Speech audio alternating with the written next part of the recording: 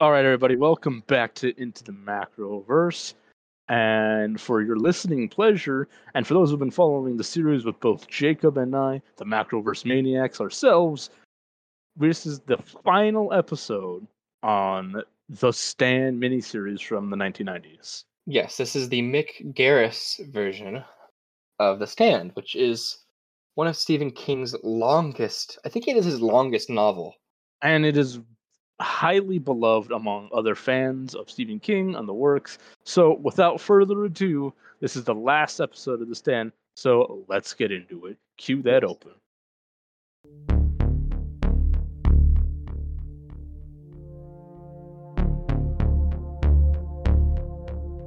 You are now listening to Into the Macroverse, a comprehensive, all-in deep dive into the Stephen King cinematic universe. We are your hosts, Jacob Willett and Levi Hill, here to transport you to the multi-dimensional playground known as Stephen King's Macroverse. Please kick back, put on your favorite pair of noise-canceling headphones, and join us as we journey into the Macroverse. All right, thank you for joining us. As you know, I'm not Jacob. I'm Levi. I'm Levi. No, I'm Jacob.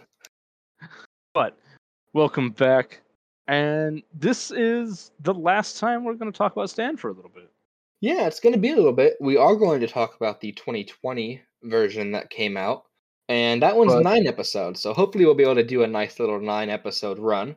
But for now, we have our final episode of the 1994 Stand, a final episode titled The Stand. Yeah, what were your initial feelings on this episode? Because I will be honest with you, I was pretty underwhelmed. I was also kind of underwhelmed because I feel like the first 2 episodes had some pretty incredible pacing, I would say, because it was really slow and steady, but it felt like it was building up to something so big. And then we get to this final episode, and it kind of almost feels like things are winding down before they're winding up.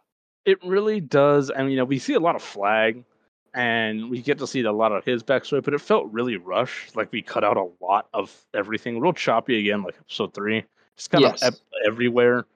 And I personally was just a little bothered by that. I was like, you could spend a little time right here, and not just focus on this one person who really didn't matter for a little bit.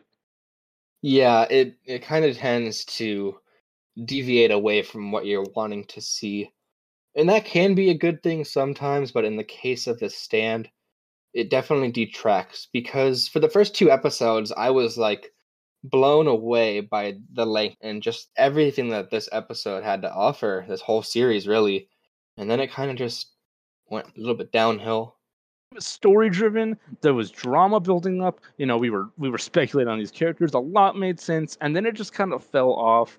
They were really trying to. I felt like they were really pressured for time whenever they were filming this in 1994, and they decided to cut out a lot because they focused way too much on, like, I guess, littler details in the first 2, where that didn't really affect the end.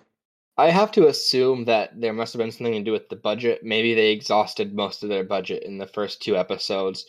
Or maybe the director was told that it couldn't go past the 6-hour mark. Because not many people in 1994 wanted to binge a 6-hour series. That wasn't really until the streaming era that binging and like long miniseries are more normalized. Yeah, but you know what? It is what it is. So let's get into what happened this episode. So it starts off on a note that I actually was pretty happy with. We both kind of speculated early on that Harold would be brought to justice. He would kind of get what he deserved. But before that, yes, his just desserts. But before that, we kind of thought that he was going to have a turnaround. And he didn't have the turnaround we expected. He kind of changed into the villain when we kind of expected him to step up and become one of the heroes of the series. I had my hopes up for him so much, only to just, okay, as much as we didn't like him and that god-awful jacket. We're never going to stop talking about how horrible that jacket was. That was the main antagonist of The Stand, was suddenly the superfood gave everyone a terrible sense of fashion. It looks like he let a 4-year-old bedazzle the really cheap leather jacket from the bargain bin at Ross. It looked like he was like, "Hey man, you ever seen Mad Max? Let's not make it cool." Yes, let's just ruin it. And for some reason, Harold just doesn't take the jacket off. It's just I guess he just thinks it makes him cool. But no, In it most doesn't. cases, it does. In most cases, you can add an instant cool factor to any movie character with a leather jacket. But in the case of Harold, no. No. And we open up this episode with, like you said, Harold getting his just desserts, and that's him seeing Flag for the first time. With Flag really is, big teeth. yeah, he was going full Tusk mode, Yeah. And and it was just a vision, we assume. he was there for maybe half a second. Yes. And that is just enough time for Harold to veer off the road and launch about 70, 80 feet down a hill. He breaks his ribs, he rolls down, he smashes his leg against a rock, and It was, he just I thought it looked like a tree stump. I think it was a tree stump actually, yeah. And he I just think he hit, lays he hit the rock on the way down, and then the tree stump. Oh yes, he got a lot of hits to his side and his legs and to his chest. And then he just kind of lays there like a little pitiful baby, being like, He laid please. there and asked for Nadine to help out, and she just kind of looking at him with her '90s scarf on. Yeah, let's slow down and talk about Nadine's costume in this scene. Oh Because Lord, it's kind of cool. he I has don't, that "I'm a spy reporter" look. yeah, it's very odd. And I don't know, I feel like in like a time where you're trying to fly under the radar, wearing a bright pink jacket and a motor, or is it a bright pink jacket? Oh no, bright pink motorcycle. It's a little odd. Where did they find that? Yeah, I was wondering that too, because that's not one of those things that you would just stumble upon. I feel like a bright pink motorcycle would be rather hard to find anywhere. I don't even see them, where we are, and we live in like a place where motorcycles are kind of a big culture around here. Yeah, I mean, it feels like a spectacle to see a Volkswagen bus here in California. And so if someone saw a little pink motorcycle like that, I don't think it would have been just sitting out in the street. I feel like that would have been locked in a house somewhere. But we get to see good old Harold die. He's laying down there, almost bleeding out, I guess. He knows he's going to die because he can't move. He might succumb to the elements. But he does have a moment of redemption. He does write that he was sorry. Yeah, he has some sudden regrets, and all it took was a few broken ribs for him to realize that he didn't do the right thing. Ugh, Harold. Yeah, come Oh, on. Harold. You had so much time to learn your lesson. You could have done it in any other way. And you just had to go and kill our favorite character, Nick Andros. And did you notice that he was always still kind of mean to Nadine? Like, regardless that he slept with this woman and she just gave him everything that he wanted in the world, he was still pretty, cold to her. Yeah, even when he was begging for her help, he was still kind of just like, hey, I deserve this help. Yeah. And thankfully, Nadine was like, no, I'm not going to help you here. Sorry, I have things to do. And she carried on. But of course, we are skipping one very important detail about what happens when he crashes. You want to What's fill that? them in? How about Stu? When Harold crashes his motorcycle, Stu like jolts and he just knows that something is wrong. He does. He can feel it. He's got this connection with good old Harold. Yeah, and we don't really know where this connection comes from. They kind of play with the rules of telepathy rather lightly in this episode, where it's like you don't know why Stu and Harold are linked up, because before that they weren't. They didn't like each other at all. And then suddenly, when Harold's on his I was gonna say deathbed, but he's on the death ground. He's on his death dirt. Yes, he's just in a little patch of dirt. And for some reason, Stu has this sense and just immediately relays to his group that something happened to Harold. And of course, the group really doesn't care at this point. They couldn't be bothered what happens to Harold after he basically just ruined the entirety of their lives. He really did. And before that, we find out that our four main characters, it's Glenn, Stu, good old Ralph, and my personal favorite, Larry, and they were sent to go stop Flag. They're on their mission going down to Las Vegas, Nevada to go defeat Randall Flagg. From Boulder, Colorado. That's a pretty long walk. That is a very long walk, and I think they are walking for most of it. Yeah, I don't think they drove in at all. They walked the whole way.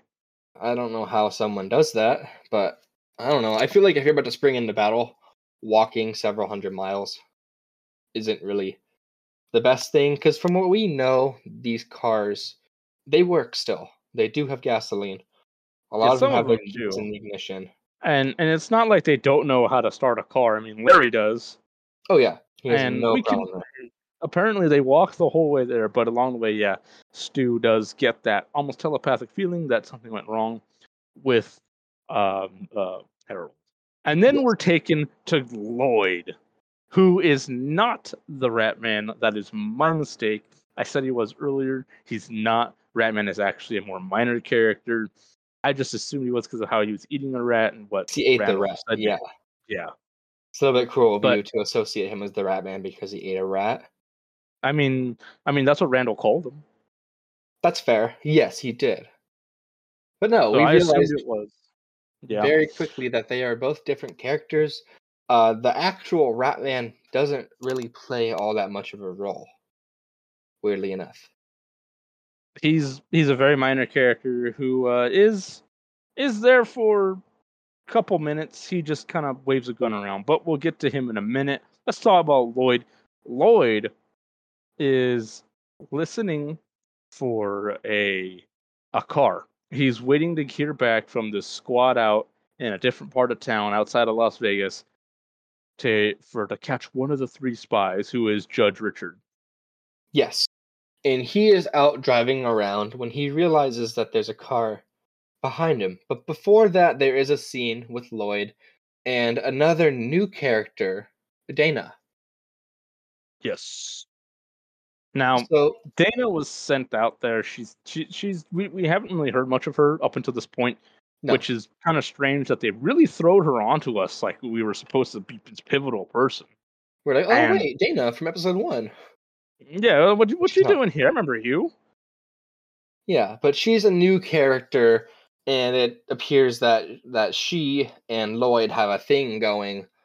But Randall Flagg knows that Dana has some crucial piece of information, and so he's added her to his operation.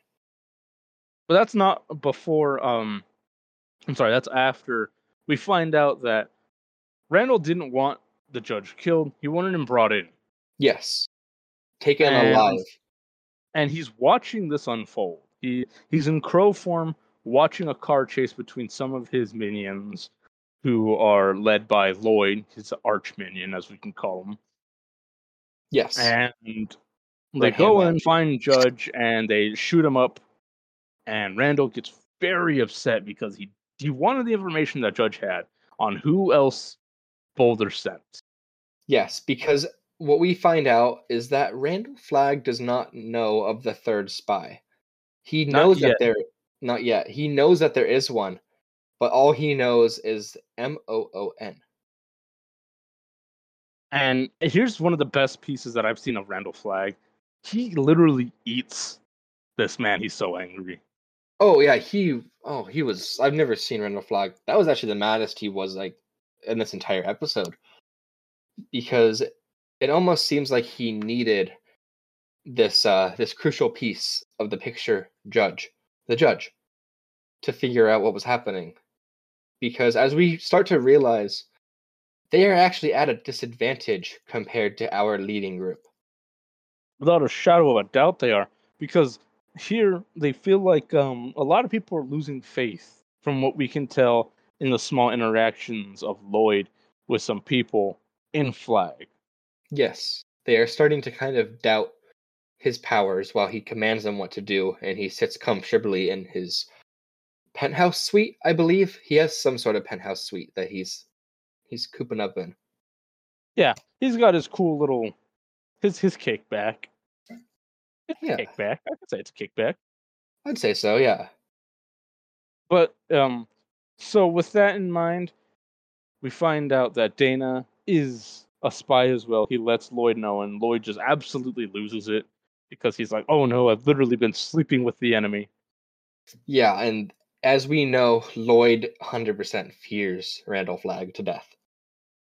He fears him and is willing to follow him to a T.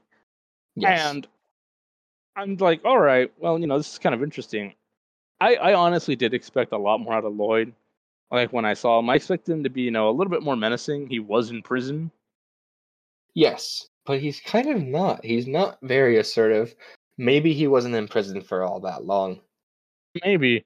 But at the end of the day, they drag in Dana, and she doesn't make it out. No. And it's Because, rather... go ahead. No, you go ahead. All right. I think it's interesting because we see Randall gets mad at her for not telling him who this third spy is, because he knew who the first two were. Yes, he was able to And piece together the first two.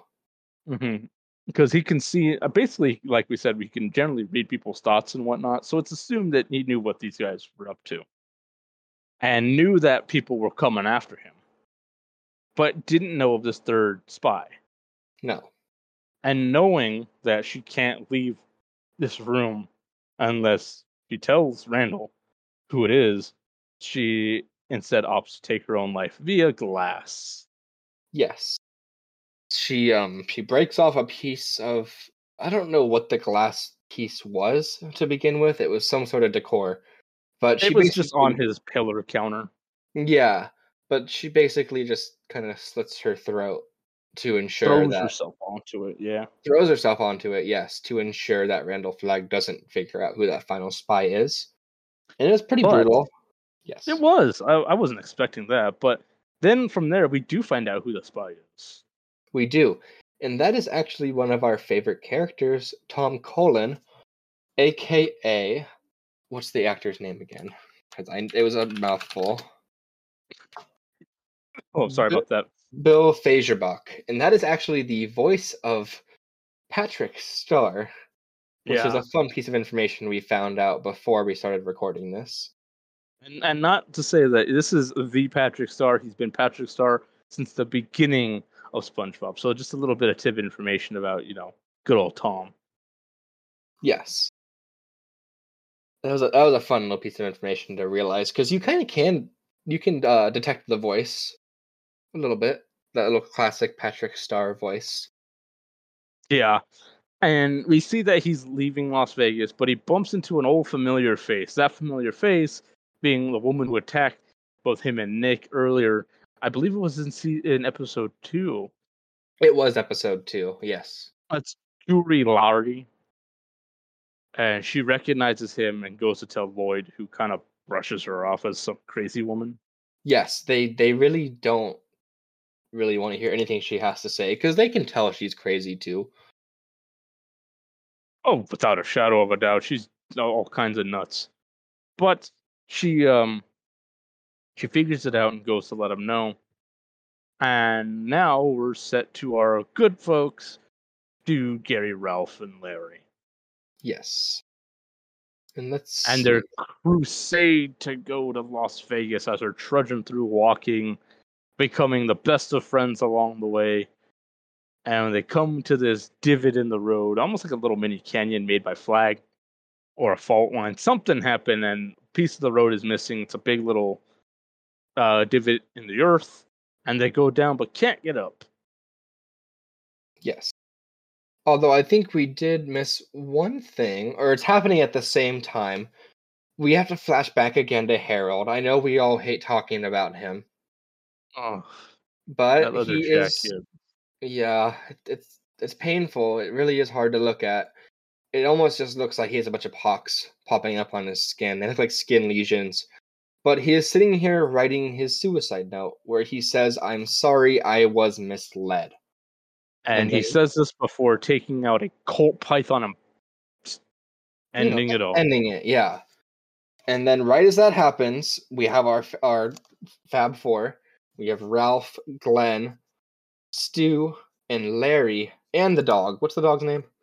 I forget what the dog's name was, but it was Either way, good Oh, dog. you're right. But Yeah, it was Gary's dog to begin with. Oh no, yeah, yes, no, Glenn's. It was Glenn's. I'm Glenn. sorry. Yes, it was Glenn's dog. And Yeah, as Glenn's they are dog. walking, we have Larry carrying his little guitar, and Stu again does that jolt, and he's like, "It's Harold. He's dead." And I find it funny because everyone kind of looks at him like, "Okay, why do we care? We didn't like him anyways." But it's important to kind of note that telepathic link between the two characters that we're probably going to go into a little bit later. Yes, and it's important also to note that Stu doesn't know why he knows it. No, he has no idea. And So, I'm sure he loses sleep over that. so while they're on this crusade, which I still think is insane that they walked all this way, and Larry carried a guitar all that way. Yeah, and that poor dog too. Kojak. His name was Kojak, Kojak, there we go. not Cujo. Not Cujo, a little bit different. Not a Saint Bernard, but in fact, is it a He's golden retriever? Yeah, Yeah, good obedient dog. He's just a good boy, best of boys. very good boy. But they get down to this divot and they realize they got to climb up, but it's a little steep. So Stu takes the reins of going first. He gets up all the way there, gets cocky at the top, and then takes a bit of a tumble down. Which let's talk about that tumble. How did you feel about that? It was a little weak. I'm actually looking at it right now. You did skip about 25 minutes ahead, but it didn't look like he needed to fall there. It looks like he would have been fine, and he just like has one little slip at the very top. He goes and like he looks at them. He's like, "I made it," and then he He slips cheers and then slips. and he rolls back down. Yeah, he like it looks like the ground beneath him like moved ever so slightly, and he just lost his entire balance. But It didn't seem like that big of a fall to me. no, I mean it's certainly enough to break a leg, but if he didn't turn around and be like, "Look, guys, I made it," he would have been fine. But we did skip a little bit of important stuff before that. So Trash Can Man, as we know, is kind of tormented by this past trauma. Apparently, I would assume he was bullied pretty heavily as a kid. I think he had schizophrenia to a degree. Something like that, yeah. And he keeps hearing voices in his head, and he just kind of flees the place. He flees The and burns facility it. out in what was it, in Indian Springs? Yes, Indian Springs. He gets a little bit freaked out. He burns down the entire facility that they're building this plane in, and then just drives away on a little not an MTV. What's it called? ATV. It's a ATV. four-wheel. Thank you for ATV four-wheeler. And he drives away, has this little Mad Max moment that we all wanted the whole time. Ah, yes. He had the best explosions throughout the whole film. He had that classic action movie style He going past did, the yes. explosion. And that was really cool to me too, watching him do that. But he has this moment, everybody figures it out from Flag's camp. And can we say it was camp? Las Vegas camp? Yeah, it's kind of like a compound. Whatever. Yeah, it was a compound.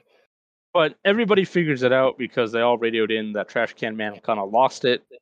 And he's out there wherever. Yes. And then we don't really know where he goes from there. He just kind of dips out and is like, "I'm done with this." And then, like we said, Stu breaks his leg and makes the ultimate decision that he's going to stay back.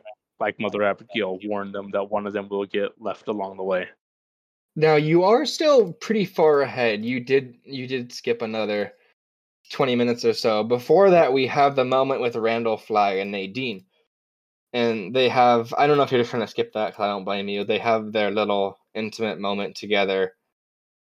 Oh, we'll discuss it. I thought that came afterwards, but I could be No, wrong. it's right after And this is a explosion. trigger warning if you're listening. If you're listening, you can go ahead and skip past this a little bit. But essentially, after the Herald incident, Nadine sees Randall again, and she immediately wants to get intimate, but then thinks of Larry and doesn't want it anymore. And Randall forces himself upon her Yes. in order to make her have his child. Yes, and because he is basically the spawn of Satan, Nadine is basically immediately pushed on to like the 5th or 6th month of pregnancy. Like it's very rapid. Oh yeah. Like it just almost seemingly happens overnight. And then the moon turns bright red, a little cool blood moon. It was definitely eerie. Like, here we see Randall change into his form, which is interesting. We'll talk about that later on. How I said that maybe Randall's got a second, or like his ultimate form. When I was right, he is able to change into this more demonic looking form. Yes, he literally does just look like Satan, basically.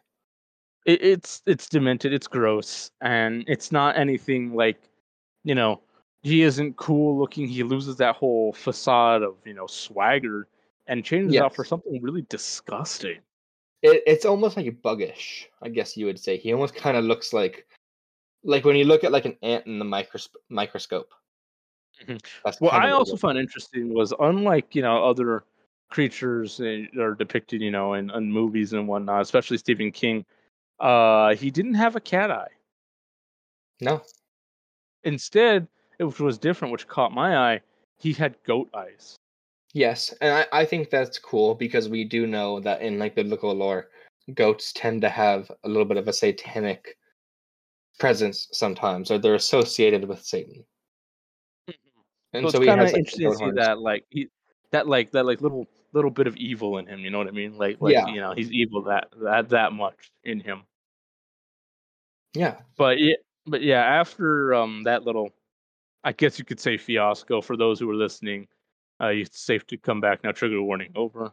Yes, we are back. And now we are at the point where it looks like our four-man group, they took a little break at this little cabin area and they continue moving on. And they're Yep, in Utah at this point. it was a long walk. Yeah, to go from Colorado to Utah is still a To good Utah, like to then to Nevada. yeah. They must have been on the road for a while. I have to assume it was at least a few days. Maybe a week, maybe business week. Yeah, I would say. We don't really know because if you haven't noticed from this episode, keeping track of the time is not easy. It's No, actually a lot of time kind of goes over and goes back. it's very disorienting, and that's probably one of our biggest problems with the last two episodes is that we're so like dependent on this sense of time, and they kind of just throw it all over the place. And it makes it really hard to keep tabs on what's happening. All we know is that most of these things happening in the first half of the episode are all basically happening at the same time. It's something, and so our four leave this small little area in, what was it, Ohio, which I don't really know what was the big point of them chilling for a little bit. Definitely not Ohio. I believe it was Utah. Utah, Ohio. They were traveling cross country. Yeah, either way, they were making that cross country trek. And then after this is the point where it goes back over to Las Vegas to the hideout, and this is where is it Nate? It's someone's trying to. Is that what they're trying to warn of that third face? Yeah, that was when Nadine was trying to shoot. Escape. Sorry. Yes.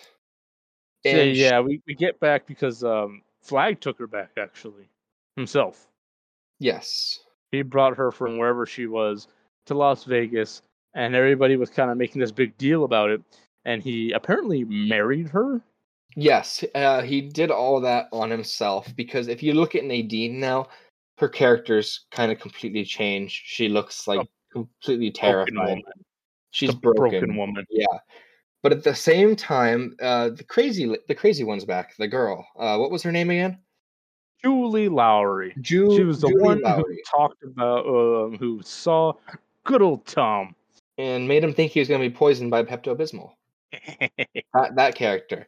And here she is. She's trying to warn Lloyd that she ran into Tom Cullen and that he's the final spy. But of course, Randall's so caught up with his little fake marriage thing that no one's giving her the chance to speak and Well, explain what's happening. it's not that, but she was also terrified of him. and wanted Lloyd to talk to him about it. Yes, that as well. I mean, I don't blame her. The man's very intimidating. It's even just his walk reeks like he doesn't care about you. Yes. It's just so And self-assured, self-confident. and Lloyd fails to tell him about Tom, which, I mean, he had all the time in the world to tell him. He did, and then he just didn't really seem to find it all that important. See, some of the character motivations throughout this series are a little bit off, I would say. Like you would think that Lloyd would find it more important to explain what's happening here. But he doesn't. Yeah, and it's just kind of interesting to notice that, apparently mentioning the spy that you've been looking for isn't as important as Randall would put it. You know how newlyweds are. What a horrible line. I mean, this poor Nadine, just we'll get into that later. How she just looks terrible. Yeah, she kind of looks like it's like her hair changes actually. Like, does she not get kind of blonde? I think it was just more distressed than anything, or maybe her hair was dirty. I don't know. It just she looks broken to like the point of like mania almost, because the elevator closes on her, mouthing something off, and then Julie Lowry is all mad at Lloyd for not explaining the fact that Tom Cullen is on site. She mouthed that they were going to die, all of them. Mm-hmm. And then Randall Flagg is back upstairs again, all happy to be with his new wife. He's singing, he's dancing. You know how he is, his attitude. I think you missed the part with Trash Can Man. Did I? Because we find out where he went. And where did he go?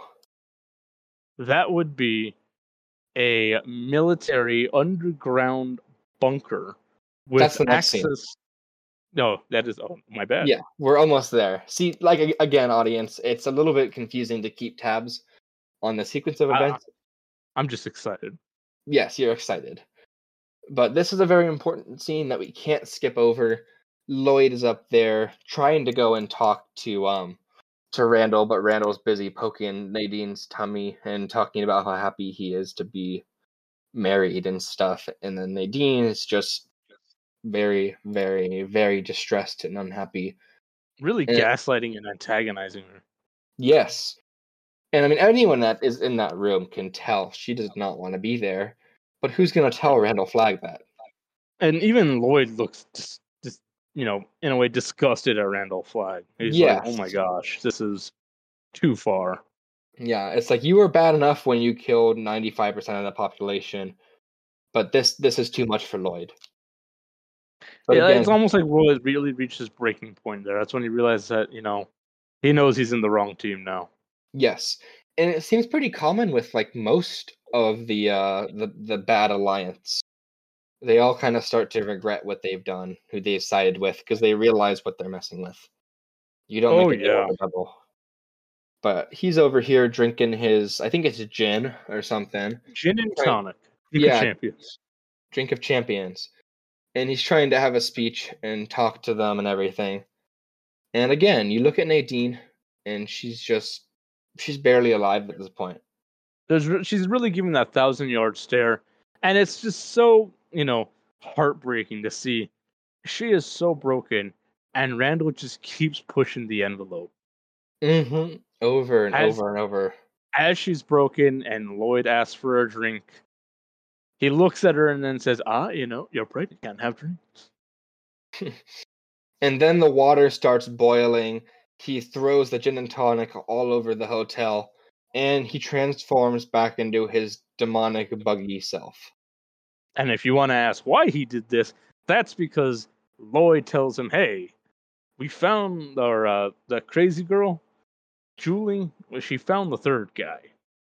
And describes him, and it's our boy Tom, who, as we know, is slow. He's got a couple disabilities. Yeah.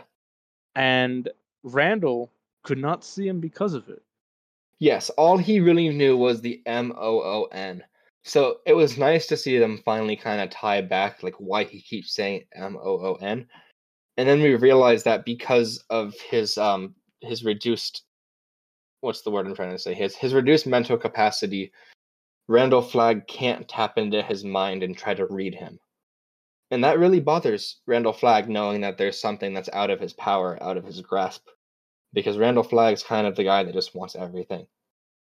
And knowing that the spy left safely, nobody knows what he looks like or who they're after, just angers him, and he throws the tonic, starts throwing around Lloyd himself, beats him up a little bit, gives him a good roughing up, A and pretty good tells him, roughing up, yeah. oh, it was rough. And then tells him that, you know what, at the end, it doesn't matter about that guy. Find the 3 people who are coming and bring them in alive. Yeah, he says send out 100 men. So he basically wants a whole army to go out there and find these people. And it's at this point he says, but also bring in Trash Can Man. And when you do, take him out quick. Because as Yes. evil as Randall is, he still has compassion for Trash Can Man, who in a way is like his version of Tom, if you think about it. Yeah. He really likes Trash Can Man. He said I he think, has a kinship with him. yeah, I think it's because Trash Can Man himself is a bit of a harbinger of chaos. Mm-hmm. And And here is where we see where Trash Can Man went. But before that, we start to see Nadine walk towards the balcony. Yes. As Randall Flagg is standing there, he turns Lloyd's necklace, the one that he turned the key into before. He changes it from a key back to that little egg-looking crystal thing, and then back to the key, and then the egg again.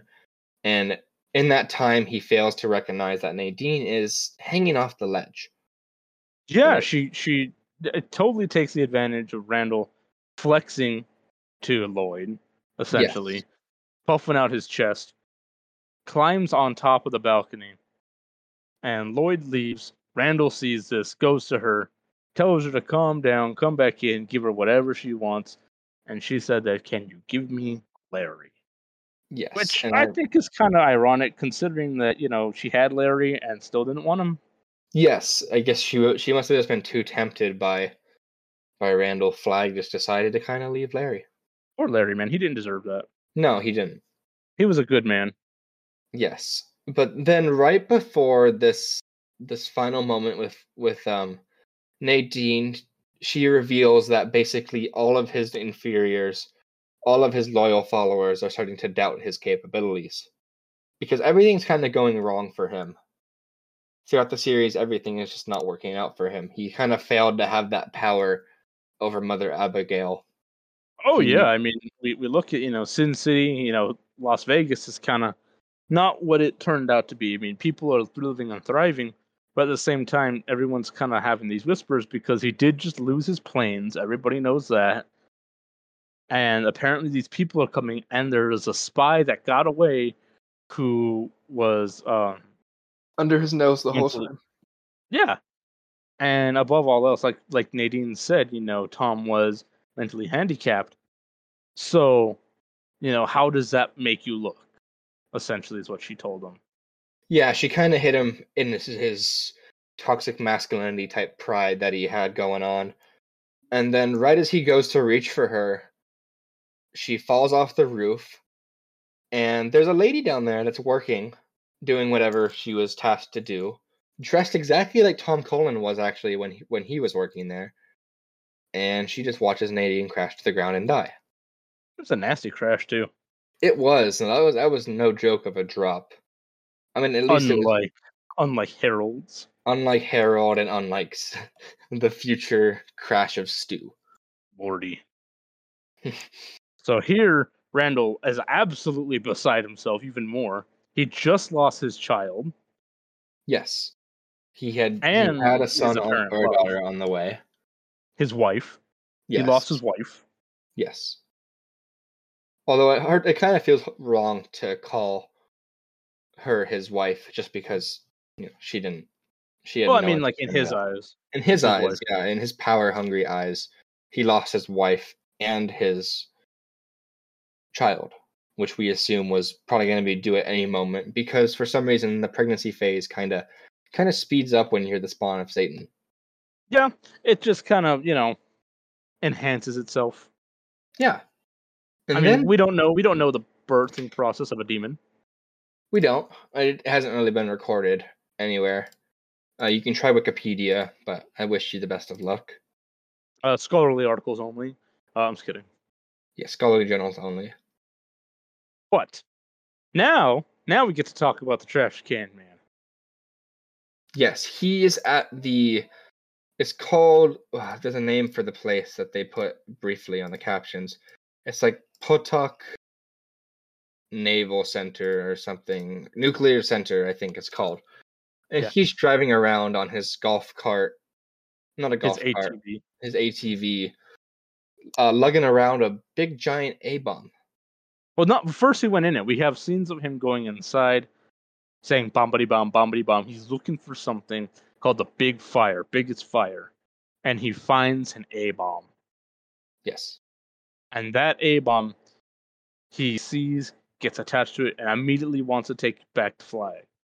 Yes, I think he must feel some sort of remorse for destroying the last base after he had that little episode of freaking out. Oh yeah, he's got some, deep-seated regrets. Yes, I don't think he was happy with the way he did that because he was pretty loyal to Flag.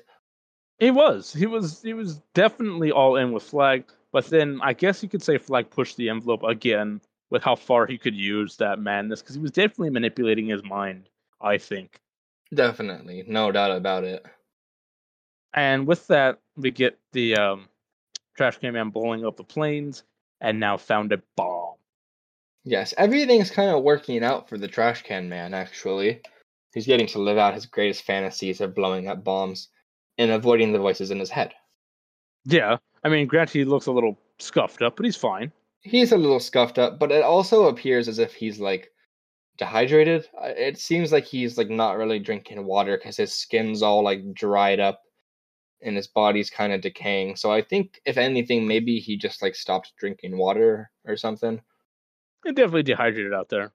Yes, I mean it is Nevada. I don't know if you've ever walked out there for more than 5 minutes. I haven't, actually. Why don't you tell us about your Nevada stories? So I went to the Hoover Dam and I think I was outside for no more than 12 minutes, and it wasn't even like a particularly hot day, but like you feel the weight of the air pressing down on you and your lips start to chap. And so I just imagine he had a worse version of that. And, I can see that, yeah. And, I don't want to think about how just chapped his head must have gotten, sunburned. He did look pretty sunburned. He looked really burned, yeah. Definitely looked like someone that needed to be taken care of a little bit. But clearly he must have had someone that he was living with and then they died, and then he just kind of did what he wanted to do, but forgot to drink water along the way. But we find out that he does get this bomb. He's taking it back. Yes, he is taking it back to Flag as basically it's just a gift, I guess, to make up for the damage he did before. An apology gift, would you say? Yeah, it's an apology gift. He's bringing the man a bomb because it's the only thing he really knows how to do is bring out the bombs. Yeah. And then from here, there's a brief little scene where they're cleaning up the blood on the ground and stuff. And then I think it's Lloyd. Clean up Nadine's mess, Yes. Can't have the other people looking at that. It's kind of demoralizing. I mean, how would you feel if your leader just came home with his so-called wife, only for her to jump out a window not even an hour later? Yeah, I can't imagine that would look very good for Flag's already kind of decaying vision.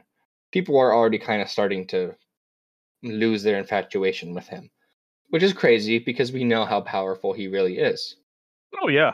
Yeah, they're definitely losing a lot of faith, and because that's kind of affecting him. It is.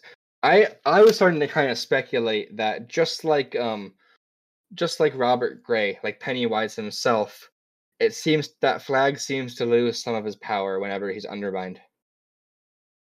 It seems like he kind of feeds off of validation and confirmation and just having that power imbalance in general. And so to have all these people kind of starting to lose their faith in him takes a toll, a really big toll on Randall Flagg, and you can see it with his rage. Before this episode, he was pretty well composed, I mean, obviously Oh the man's yeah. crazy, but he was pretty composed, pretty soft spoken in the sense that he knew what to say and what not to say. But then here he's just kind of going off the walls. He's definitely losing that edge he had over everybody, that control that he desired. But we'll get into Yes. that when we get into the character more. When we get to that section of the episode. After cleaning up, her mess. How rude of her. Yeah, how rude of her. I think the next scene is the fall. Not quite. We're almost there. I want to talk about that fall so bad. I know you do. Well, they're all sitting around the fire the night before. It's two of his henchmen, basically, sitting around a fire, talking about Flag, saying the same things that we already heard. But Tom Cullen is in the background, listening in, eavesdropping on their conversation. Oh yeah. And then he He's sees the moon. spying in. Yes. And so I think he And just kind of sleeps there behind them as he's like spying on them. Or no, he actually ends up leaving. And then we yeah. flash forward to the scene that you've been wanting to talk about so badly, which happens in Utah, Utah. And we're now on September 18th. So we're about 3 months from the start of the film, the first episode. Yeah, well before that we figured out why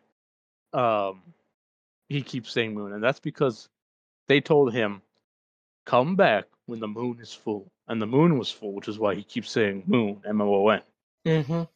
And now we get back to my favorite part, or one of my favorite parts of the whole series, the tumble that brought down Stu. Yes. They get to an area that looks like it's eroding. There's a car down the hill. Definitely a little valley. I'd say it's a little valley. Yeah, I guess you just call it more of a valley. And they all go, and then the dog decides to go down there. And then they all follow, pretty happy about it because they found another spot to camp out. Mm-hmm. And so they all make their way down, they camp out, they talk about some things. And you can lead the way from here because I know this is your favorite part.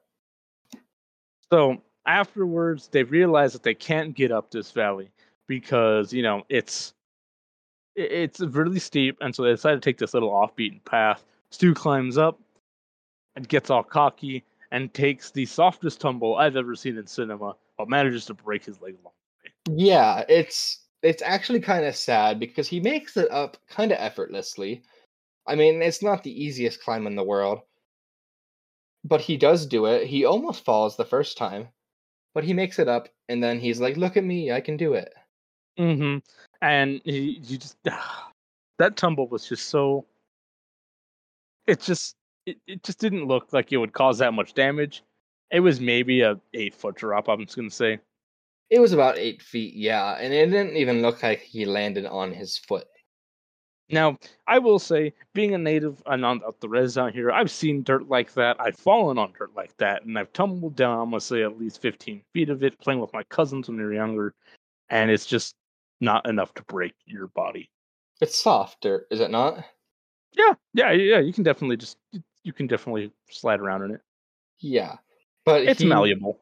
Mm-hmm. Not as malleable as Stu Redmond's leg, though. Nah, that thing breaks if an ant breathes on it. Yeah, it snapped like almost as if he's malnourished for the past 3 months. Maybe he wasn't getting enough calcium. Maybe all the milk went bad. But he basically kind of just has his little. It's basically the end of his arc because at this point he's just kind of like, what's he gonna do? He has a broken leg. In the apocalypse, you have a broken leg and you're done for. Yep. But Apparently, thankfully, that's the end of it. Can't make a a little stretcher because apparently they said they can't do that. Mother said we can't do that. no, we can't do that. But thankfully, Glenn comes back with a 6-pack, not of beer, but of lukewarm Coca-Cola. And my question is, all right, where did he get it from? And he said it's from a gas station down the road. Did he climb up the back hill to go get it? Because that was that looked steep. That did look pretty steep where he came down from, but I guess he was somehow more nimble than the 35-year-old man. You're telling me a man who's pushing like his 80s in the series can climb up a hill faster than the 30-year-old? Yeah, and he is kind of nimble. He seems like he's in good health mentally and physically. Because as we learn, he was a college professor. Well, not a lot of college professors are going out climbing valleys. I don't think No, and in their 80s. not in that cool look. Is that a fedora he's wearing, or what is that hat called? He's in a full suit. Yeah, he's in a full suit, which I don't consider that the best thing to be wearing in a hot Utah desert, but he wears it anyways. But from here, they decide that they're going to have to leave Stu behind, which is sad, but they at least leave him with Kojak, and I'm assuming 1 or 2 more Coca-Colas. They And left him the rest of the cans. Yeah, and let's not forget that they gave him the medication for Glenn's arthritis. I don't know if arthritis medication is supposed to mend a broken leg, but we know that Stu is going to be fine while he's here by himself. And so it's Glenn, Larry, and Ralph. They continue on to finish their quest, where they head to Nevada. And when they get there, they're greeted by some armed guards of Flag. And all these guys are in surprisingly cool outfits. They actually do have some cool outfits, aside from the police chief, who kind of annoys me. Yeah, he's a very stereotypical police guy who doesn't want to budge from his cop uniform of a plaid suit. Yeah, he type of guy that still cares about status when the whole world collapsed, basically. That's how I interpret it. He's definitely the kind of man who, even though the world's gone, check out his stocks and bonds. Yes, no, he's still looking at his 401k every day, making sure it's not going up or down. But we meet this. I guess you could say they are just a ragtag group of bikers who work for Flag. Yeah, these are some pretty big ruffians. This was the squad that he had sent out to go and find the spy, but they instead found these 3, and they arrest them. I don't think they really have the ability to arrest, but I don't think there's going to be any complaints about the Miranda rights not being spoken. Yeah, that's true. I mean, there's not really courts like that anymore, unless, Flag's around.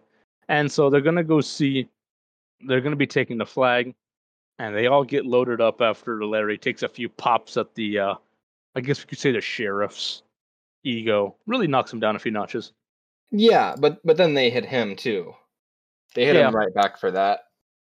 But of course, Glenn is a bit of a powerhouse. He doesn't really seem to care. But they bring him to the Clark County Jail in Las Vegas with a wonderful opening shot of a cockroach. So you know exactly that this is a very run-down jail cell that they're just using to hold them and to keep them contained. Mm-hmm. And here we see, good old Randall coming with all his swagger after Glenn gives a little bit of a heartwarming speech about a cockroach. Yes. And so Randall comes in, kills said cockroach, and looks at Glenn and says that he can all leave. They can all leave if they get on their knees and beg. Yes. And I have to assume that that was never going to actually happen. He just wanted to see them beg. And Glenn kind of saw through that, I would say. Mm-hmm. And just kind of refused. And then, unfortunately, he does this weird little electric thing where he, surges arthritis through Glenn's veins. He definitely sped up his arthritis. You can see his fingers get a little swollen, and then he brings out Lloyd because Glenn won't give in to Randall and embarrasses Randall. Really attacks his ego here, and orders Lloyd to shoot him, which he does. And that is the end of our friend Glenn.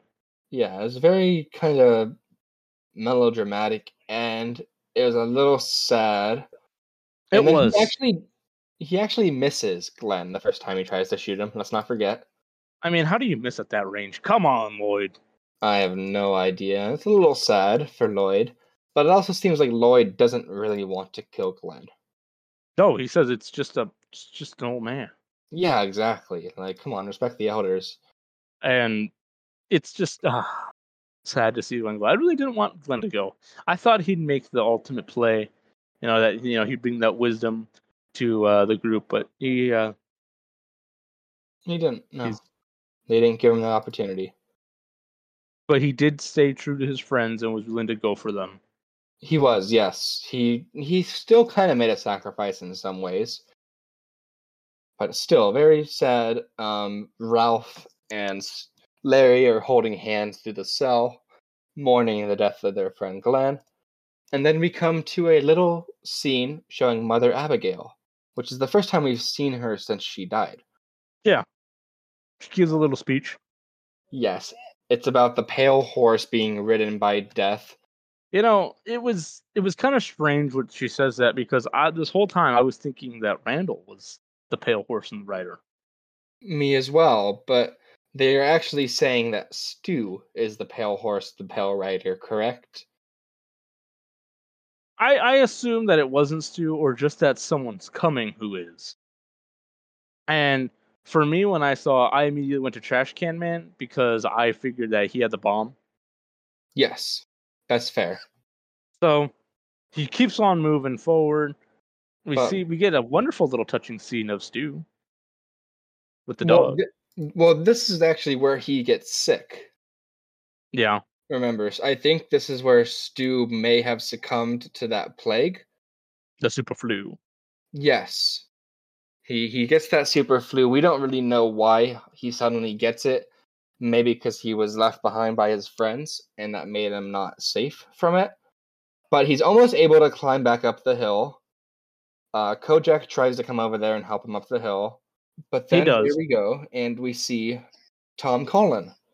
Tom Cullen is at the top of the hill, hears Stu, and pulls him up, basically kind of saving him. Yeah, touching moment. It is touching because, as we know, as you may all know, we love Tom Cullen. Definitely one of Tom the is just a strongest. gem. He's an absolute Yes, gem. one of the strongest characters in the whole series, who I don't think got enough screen time personally. And next up, I believe are other people. Yes, Good Ralph, old Larry and Ralph Ralph. and Larry They're are being in. tied up to be put on this spectacle for uh good old Flag. Yeah, it's basically his little pep rally where he's just having them hung up, and it's almost like they're being crucified, but they're being transported in this military vehicle that's like locked on all sides, like a proper police escort. Hmm. Definitely putting on the show for everybody. We see the character Ratman here, Yes, and he's just there pointing a gun, waving it around in the faces of Larry and Ralph. They get out and they get put on these upside down horseshoes. yes, Very Las Vegas style execution. Basically, the whole town comes out to see this execution. yeah. And The Randall entirety of comes out. Oh yeah, Randall comes out. I was expecting to have his own theme song, but he didn't. he didn't play any music, which was kind of lame. They were able to get all the lights back on in the city, but no music, which was just disappointing. And you know, he says that they're going to be death by dismemberment Yes, he's going to for kill the them. crimes of what they're going to do. Yeah, limb by limb, and yet this crowd is pretty happy to be seeing that. I mean, I guess they must get bored, and they want I their mean, free they, entertainment. they, yeah. I mean, these guys are coming to destroy your whole town. I guess I'd be a little excited to see them go. Yeah, I mean, especially if they all believe that these two characters are the enemy, then yeah, I guess that And could be rather exciting. it's here that we see Larry talk about, look at what he did, look at Flag, and they really all start to doubt him here. Yes, Everybody starts to lose their faith in Flag, because Larry brings up some good points. He says, would this all powerful guy really have done this? Would he really have forced people to do that? Would he have killed an old man defenseless? yeah, and then they don't like it. The crowd seems a little bit mixed on how they feel in this moment, and you almost start to see that Randall Flagg is a little nervous. He's still cocky as ever. Yeah, I don't think he really ever loses that sense of arrogance, but he still seems kind of unnerved. Definitely. And here's what happens next, what follows next, is what really bothered me about this whole series, and that's the anticlimactic ending of what is to be. Yes. But before being, that, oh, go ahead. he does shock one of the people in the crowd, just like uses because someone comes out and goes, "You got to stop this. You must put an end to this." And he zaps him. He electrocutes him with his finger. This old man in the crowd that's protesting what Randall Flagg is doing. You're you're breaking up a little bit there. I think it's kind of interesting that you broke up at the time that you were talking about Randall Flagg electrocuting people. Oh, really? I broke up there? Yeah, it was very robotic. Real interesting though. That is interesting. I'll have to go back and listen to that. But But no, yeah, he executes somebody, and everyone's kind of shocked. You can definitely see the extreme doubt in his followers. see, well, what I found interesting was that he shoots this little beam of electricity at him. But when he does that, there are about 2 frames where you can see the mouth of the guy that got electrocuted.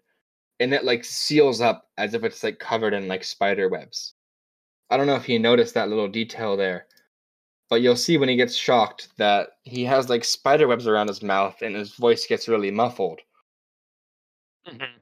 Yeah, And that almost makes me kind of think of Pennywise with his whole spider lair. yeah, that does make a lot of sense. I see where you're going with this. And so that was something I just realized just now, actually, because I don't think I noticed the first time that it like put this like web around his mouth. Almost silencing him. Yeah, completely silencing him before he killed him. And he does say, It's "My lips are sealed." mm-hmm. It's strange. I like that though. Yeah, it's definitely might be a connection between the two. Who knows? Yeah, I maybe that's the purpose, but we'll have to get into that after this. But next up, do you want to talk about the next scene? Because I know you do like yourself some good trash can man. I do. I really want to talk about this scene. Up next comes one of my favorite people, Trash Can Man, rolling up, and we could see that I guess this A bomb was giving out some sort of nuclear energy. His skin is falling off. He just looks decrepit now. He's looking uglier than he ever has. Probably extremely in pain. Takes off his glasses, which looks like, or his goggles, which looks like to be one of the most painstaking processes I've ever seen. Yeah, Painful to the because touch. it like almost like melts off of his face because he almost looks like the Fly. Oh yeah, Which it's definitely that radiation from that bomb. yeah, he was definitely being destroyed by that. And then Julie Lowry yells, "It's a bomb!" And as she runs, she hits the person who was electrocuted, and then she gets electrocuted, and then she falls to the ground and dies. And then Trash Can Man takes off his glasses, which is really gross because his skin peels off It when he goes does with it. it, Yes. And then he's and going, "For you, for you." he tells that he's gonna give Flag this bomb. Flag wants him shot and killed. Lloyd goes down, and here comes the big reveal of what stops Flag, uh, the yellow hand of God. Yeah, an actual Deus Ex Machina where a giant hand that looks almost like kind of like a force field grasps over the A bomb. And here is where Ralph and Larry look at each other. They know it's the end. They're glad they made the journey. The hand goes to the bomb. Everybody freaks out. Flag by this point is already turned into his demon form, screaming at everybody, losing his all his control. Everything that he's built is crumbling down in front of him, And the and he turns into a onlookers raven. are terrified, yes. He turns into a raven, and the bomb explodes. Yes, but right before that, he does lose his temper and tells everyone to come back, to not run away, to accept what's happening. No, And he then, still thought that he had some control. yes, but then that little electric force field that was over those 2 dead bodies is what turns into the hand. I don't think You're I right, realized that. and it's strange because I'm like, why is it doing that? Yeah, we don't really know what happens here, unfortunately. We can't explain what this hand is or where it came from. I have to assume it's something that you could pick up strictly from the book because it's not explained, to us at least. It's very out there. It's odd, and it's not something that really is explained, like you said, and it doesn't really feel that belonging to the series. It's definitely a curveball thrown at you. It was It a is. curveball for me, and it was pretty anticlimactic. It I was was. like, well, why this out of nowhere? If this was the case, why didn't it happen sooner? At any point in time before then. Yeah, we don't know what the hand of God is supposed to indicate because it could have been indicated through Mother Abigail's speech, but it wasn't. It just kind of happened. And Yeah, it now was we weird. get to that, and luckily it blows up. We see Randall attempt to escape by turning into a raven or a crow, and we get a beautiful shot of Tom holding Stu as they watch the explosion. Yes, it lights up the whole screen, and basically everyone within like the whole range of Vegas can probably see what was happening. I think it's kind of interesting because, Vegas is known as Sin City, so maybe it's symbolic for wiping out sin. Maybe, yeah. It wouldn't be something that Stephen King wouldn't do because he does like his religious imagery to an extent, I would say. Yeah. He likes his little And illusions. from here, it's Tom and Stu are trying to get back. Stu starts becoming more and more sick Yeah, with and the they have super him flu. driving as Hmm. he's coughing and struggling to stay alive. And then They they get end to up this. It's like a little cabin. hotel place, cabin, Green River Lodge is what it's called. And they have it's a color resort. TV. It's a resort.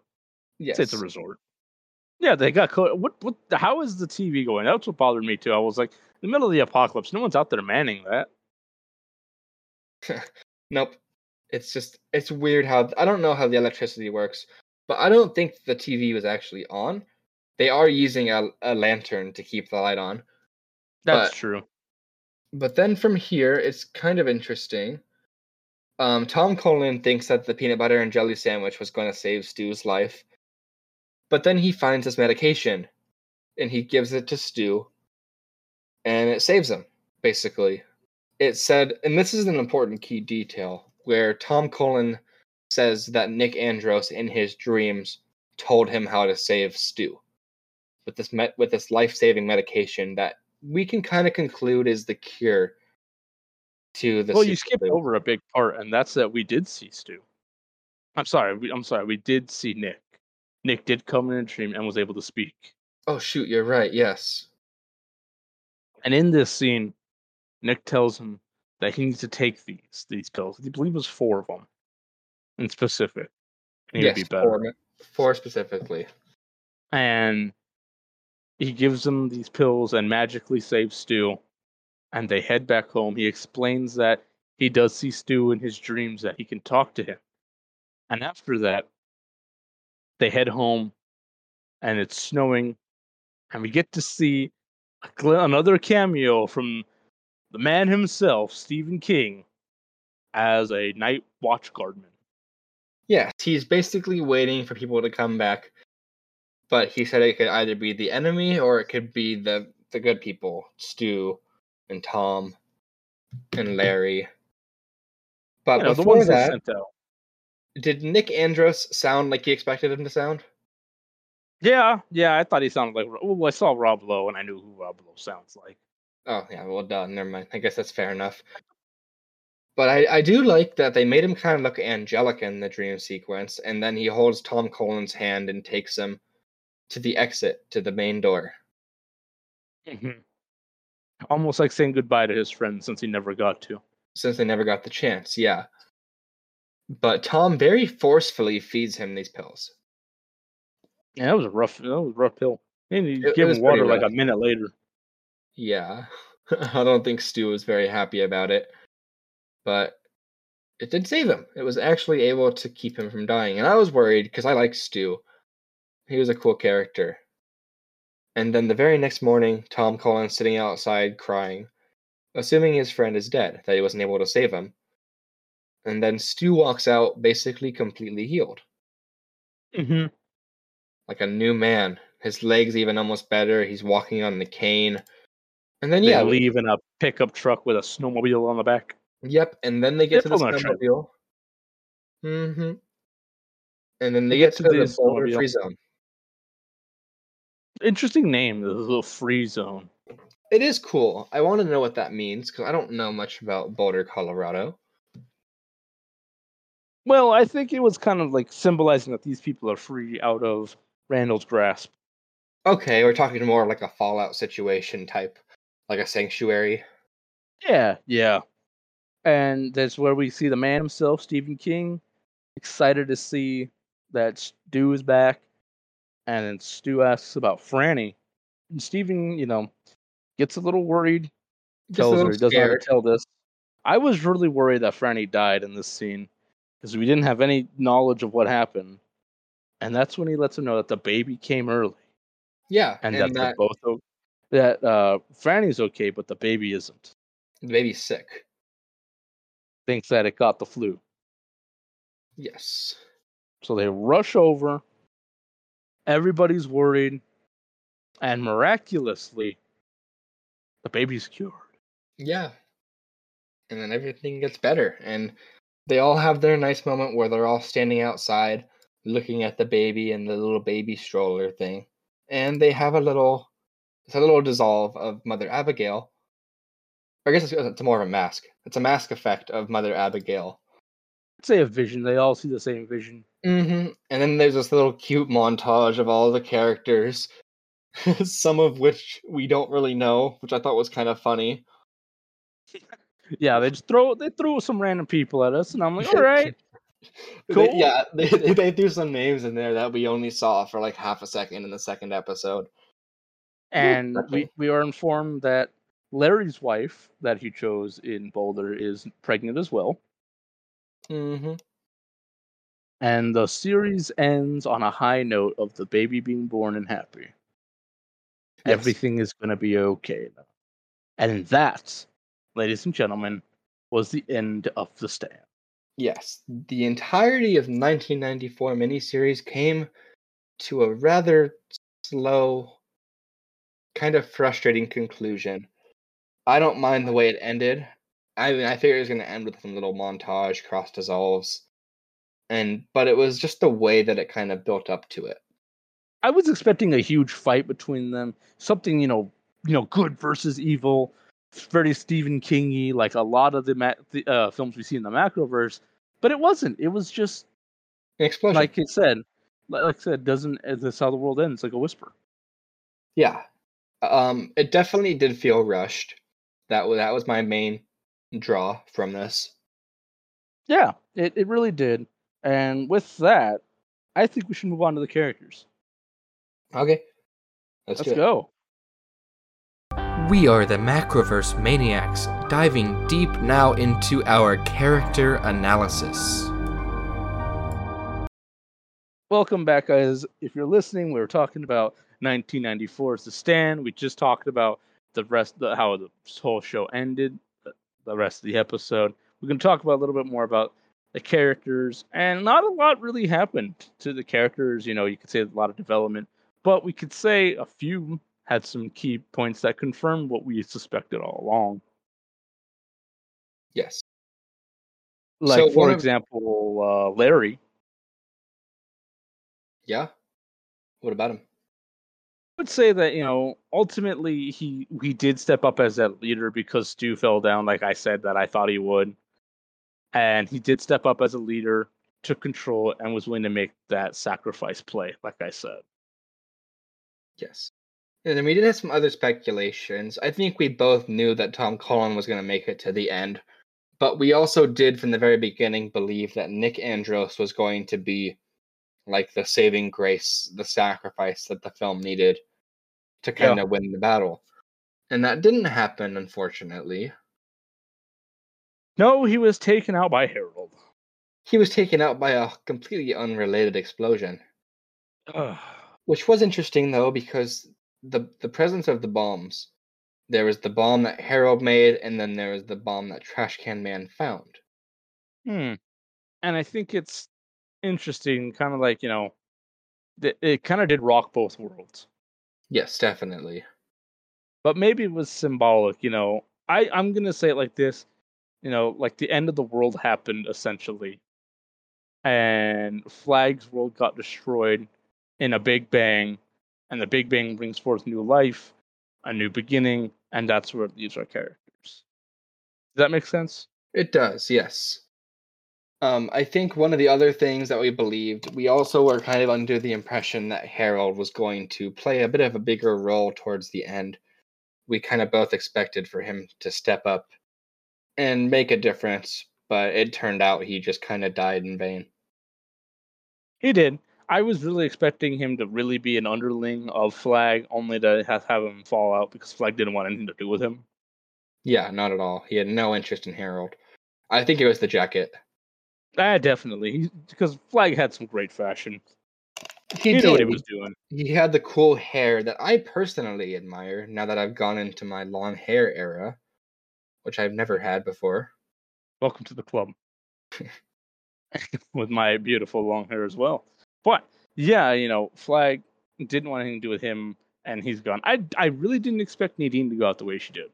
No, I did not expect for her to just jump off a ledge like that. That was a little bit unexpected, but it did make sense considering everything that happened before. It was definitely something that I could see happening.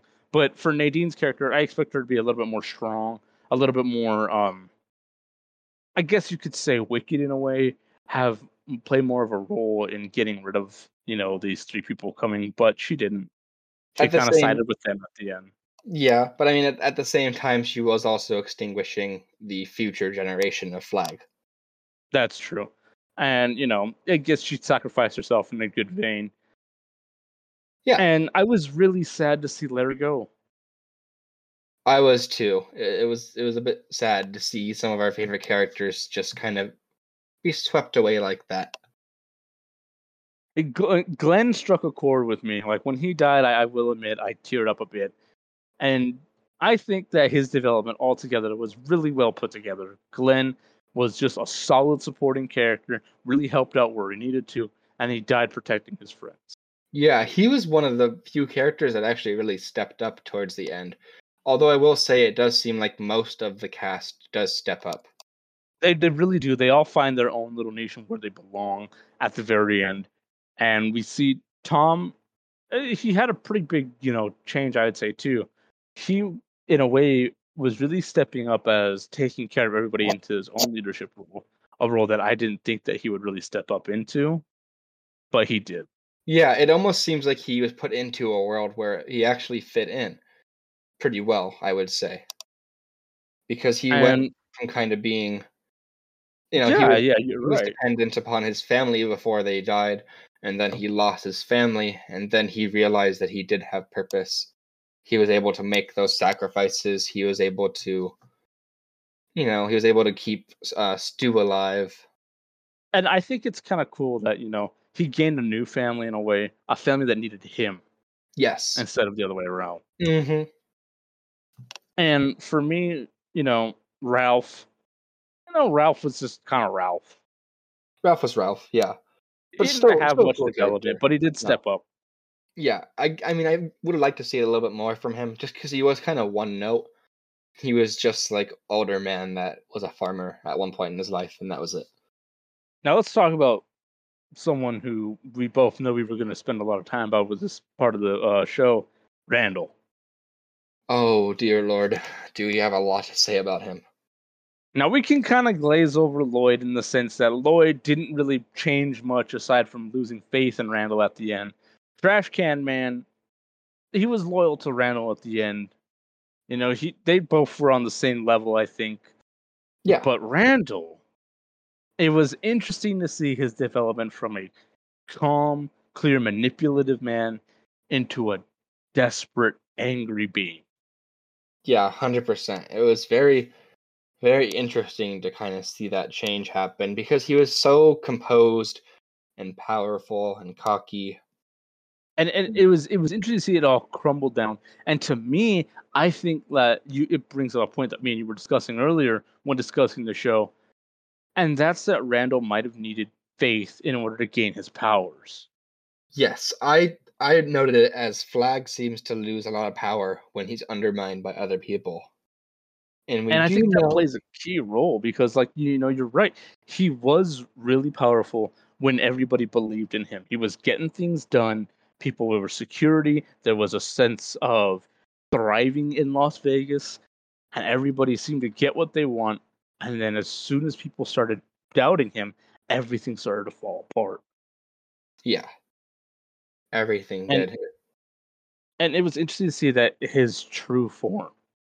I did like seeing that. I liked that they actually showed his like demon self, his interdimensional self.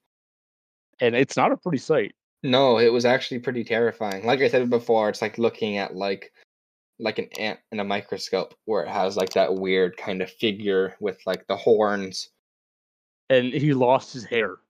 Oh yeah, his hair disappeared, his face kind of was rotting. And it was terrifying. It's obvious now why he doesn't show that side of him very often. Because it is not something that humans are meant to comprehend. And it's almost at the end of everything. Randall is just so desperate that he doesn't care about anyone anymore. He No. lost control, and he's begging them almost not to leave. He was, yeah, it was very pitiful. He was basically begging his audience to not move on with their lives. And of course they never actually got the chance to. No, Considering no. Instead, they blew up. Yeah, they all blew up rather quickly.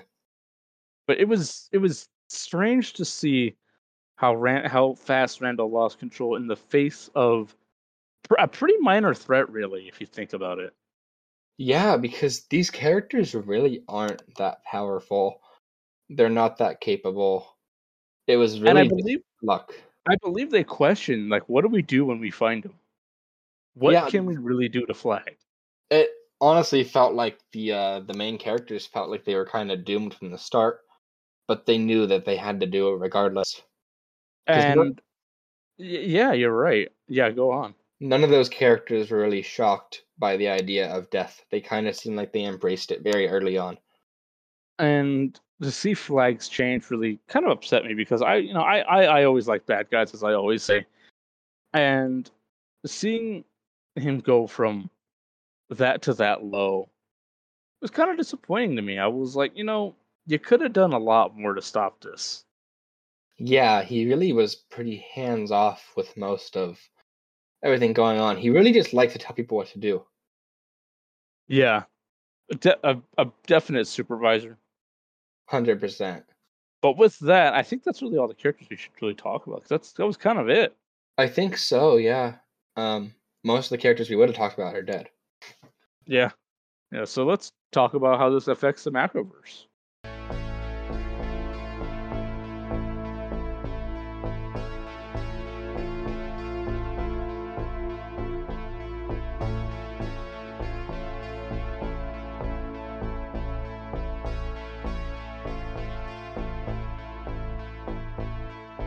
We've talked plot, we've discussed the characters, and by this point, you know how we feel about the Stephen King adaptation. Now it's time for our favorite part of the Into the Macroverse episode, where we bring up our theories and beliefs about how everything happening within this universe is a part of something bigger. That is right, folks. It's Macroverse theory time. Well, it affects the universe a ton. But we were talking earlier about that theory that it all takes place in different universes, and you mentioned this before the recording started. Do you want to talk more about that? Yeah, you had a theory. And as you know, in the Macroverse, we love theories and what people think about. And if you have your own theories, be sure to send them in to us. And we'll definitely talk about them on the show as well. And Jacob had a theory saying that what if there are multiple universes within the Macroverse? And that got me thinking about pocket universes within universes. And I'm thinking Randall Flagg is able to move about different ones because of the events that happened in Children of the Corn and him being there, and the events that happened out here in the Stand. Because as we can see in the universe of the Stand, everyone is dead. And with that thought, maybe, it's highly unlikely that the Children of the Corn would still be there. No, I doubt it. And that's what kind of made us all speculate that It's all happening in different little pockets of the universe at different times. And I think what this means for the Macroverse, this episode as a whole, is that Randall Flagg can cross universes and be there, as we've noted many times, because of his ravens. And much like other creatures within the Macroverse, requires a form of belief, and that he's so powerful because many universes believe in him in their own way. Yeah, and it's fascinating how it really works that way.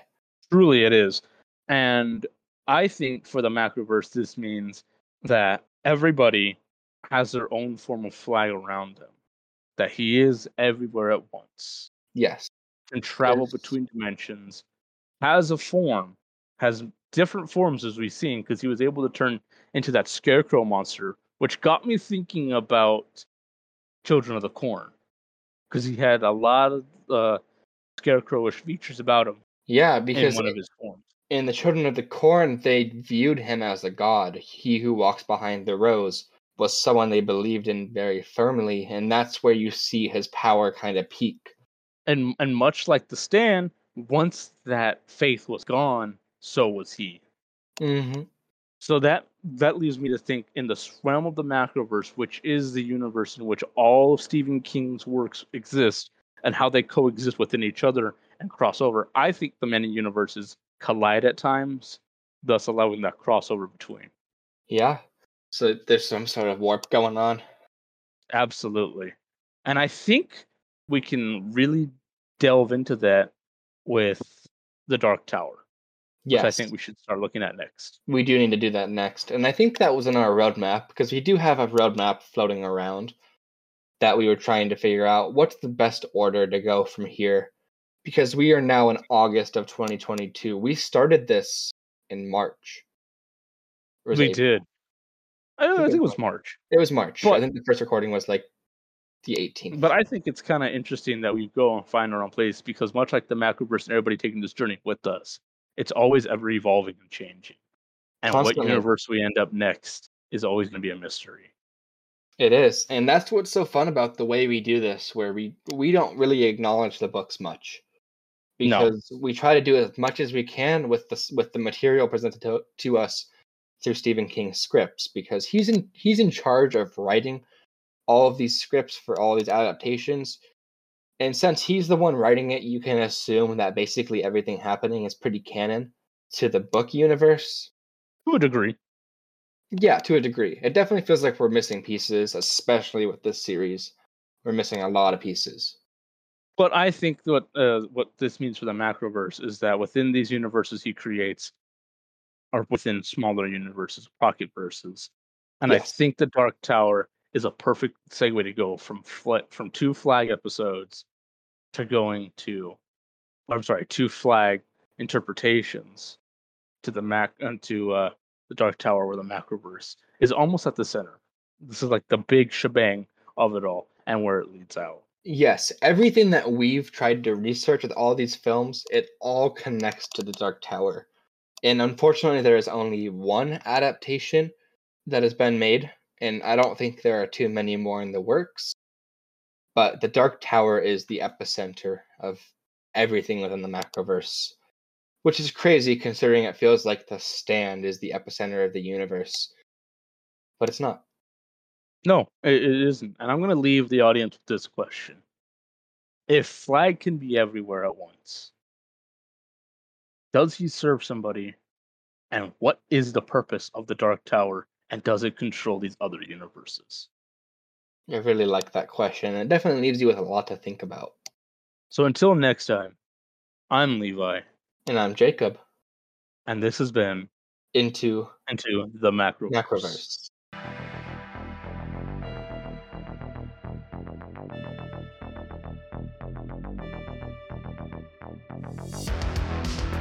You've been listening to Levi Hill and Jacob Willett, and this has been a speculative dive into yet another one of Stephen King's twisted tales.